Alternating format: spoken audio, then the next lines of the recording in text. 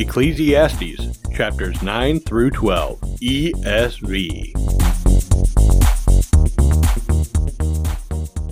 But all this I laid to heart, examining it all, how the righteous and the wise and their deeds are in the hand of God. Whether it is love or hate, man does not know. Both are before him. It is the same for all, since the same event happens to the righteous and the wicked, to the good and the evil, to the clean and the unclean, to him who sacrifices and him who does not sacrifice. As the good one is, so is the sinner, and he who swears is as he who shuns an oath. This is an evil in all that is done under the sun, that the same event happens to all. Also, the hearts of the children of man are full of evil, and madness is in their hearts while they live, and after that they go to the dead. But he who is joined with all the living has hope, for a living dog is better than a dead lion. For the living know that they will die, but the dead know nothing, and they have no more reward, for the memory of them is forgotten. Their love and their hate and their envy have already perished, and forever they have no more share in all that is done under the sun. Go, eat your bread with joy, and drink your wine with a merry heart, for God has already approved what you do. Let your garments be always white. Let not oil be lacking on your head. Enjoy life with the wife whom you love, all the days of your vain life that he has given you under the sun, because that is your portion in life and in your toil at which you toil under the sun. Whatever your hand finds to do, do it with your might. For there is no work or thought or knowledge or wisdom in Sheol to which you are going. Again, I saw that under the sun the race is not to the swift, nor the battle to the strong, nor bread to the wise, nor riches to the intelligent, nor favor to those with knowledge, but time and chance happen to them all. For man does not know his time, like fish that are taken in an evil net, and like birds that are caught in a snare. So the children of man are snared at an evil time, when it suddenly falls upon them. I have also seen this example of wisdom under the sun, and it seemed great to me. There was a little city with few men in it,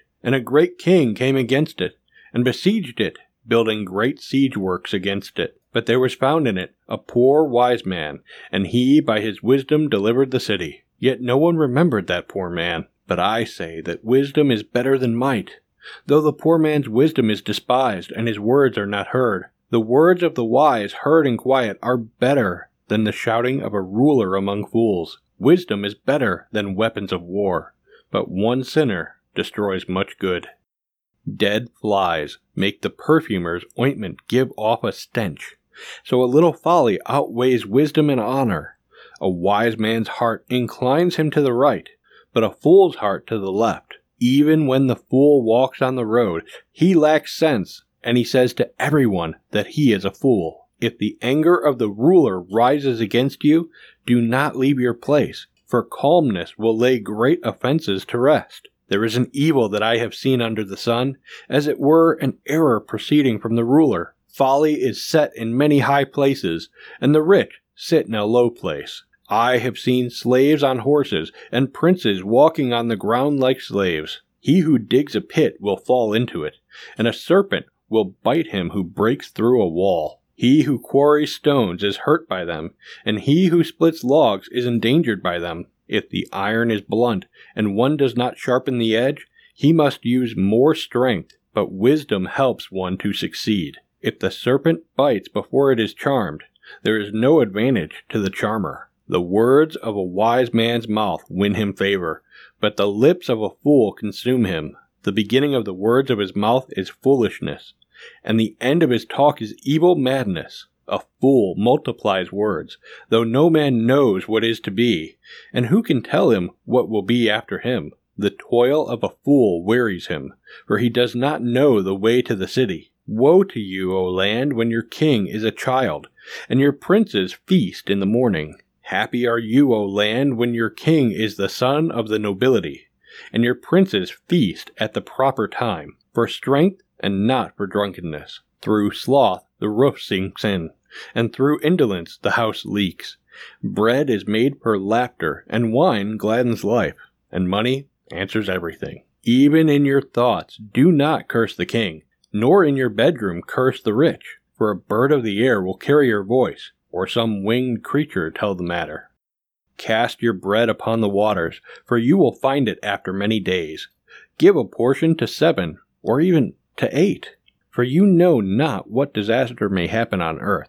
If the clouds are full of rain, they empty themselves on the earth. And if a tree falls to the south or to the north, in the place where the tree falls, there it will lie. He who observes the wind will not sow, and he who regards the clouds will not reap. As you do not know the way the Spirit comes to the bones in the womb of a woman with child, so you do not know the work of God who makes everything. In the morning, sow your seed, and at evening, withhold not your hand.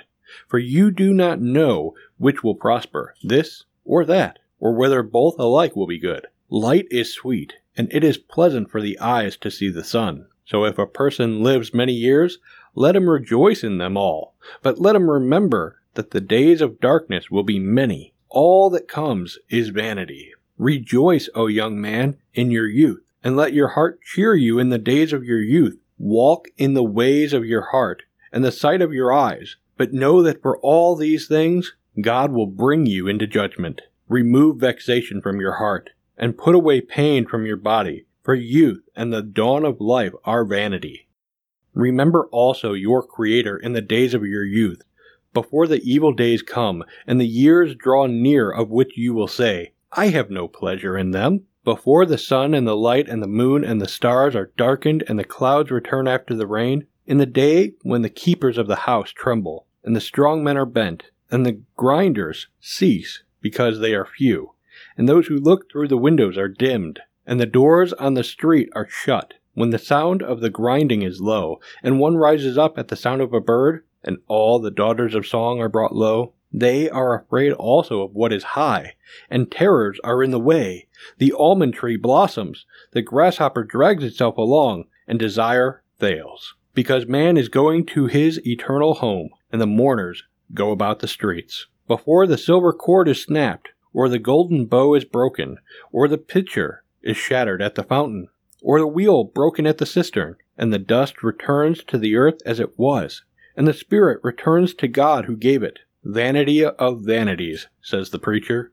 All is vanity. Besides being wise, the preacher also taught the people knowledge, weighing and studying and arranging many proverbs with great care. The preacher sought to find words of delight, and uprightly he wrote words of truth. The words of the wise are like goads, and like nails firmly fixed are the collected sayings.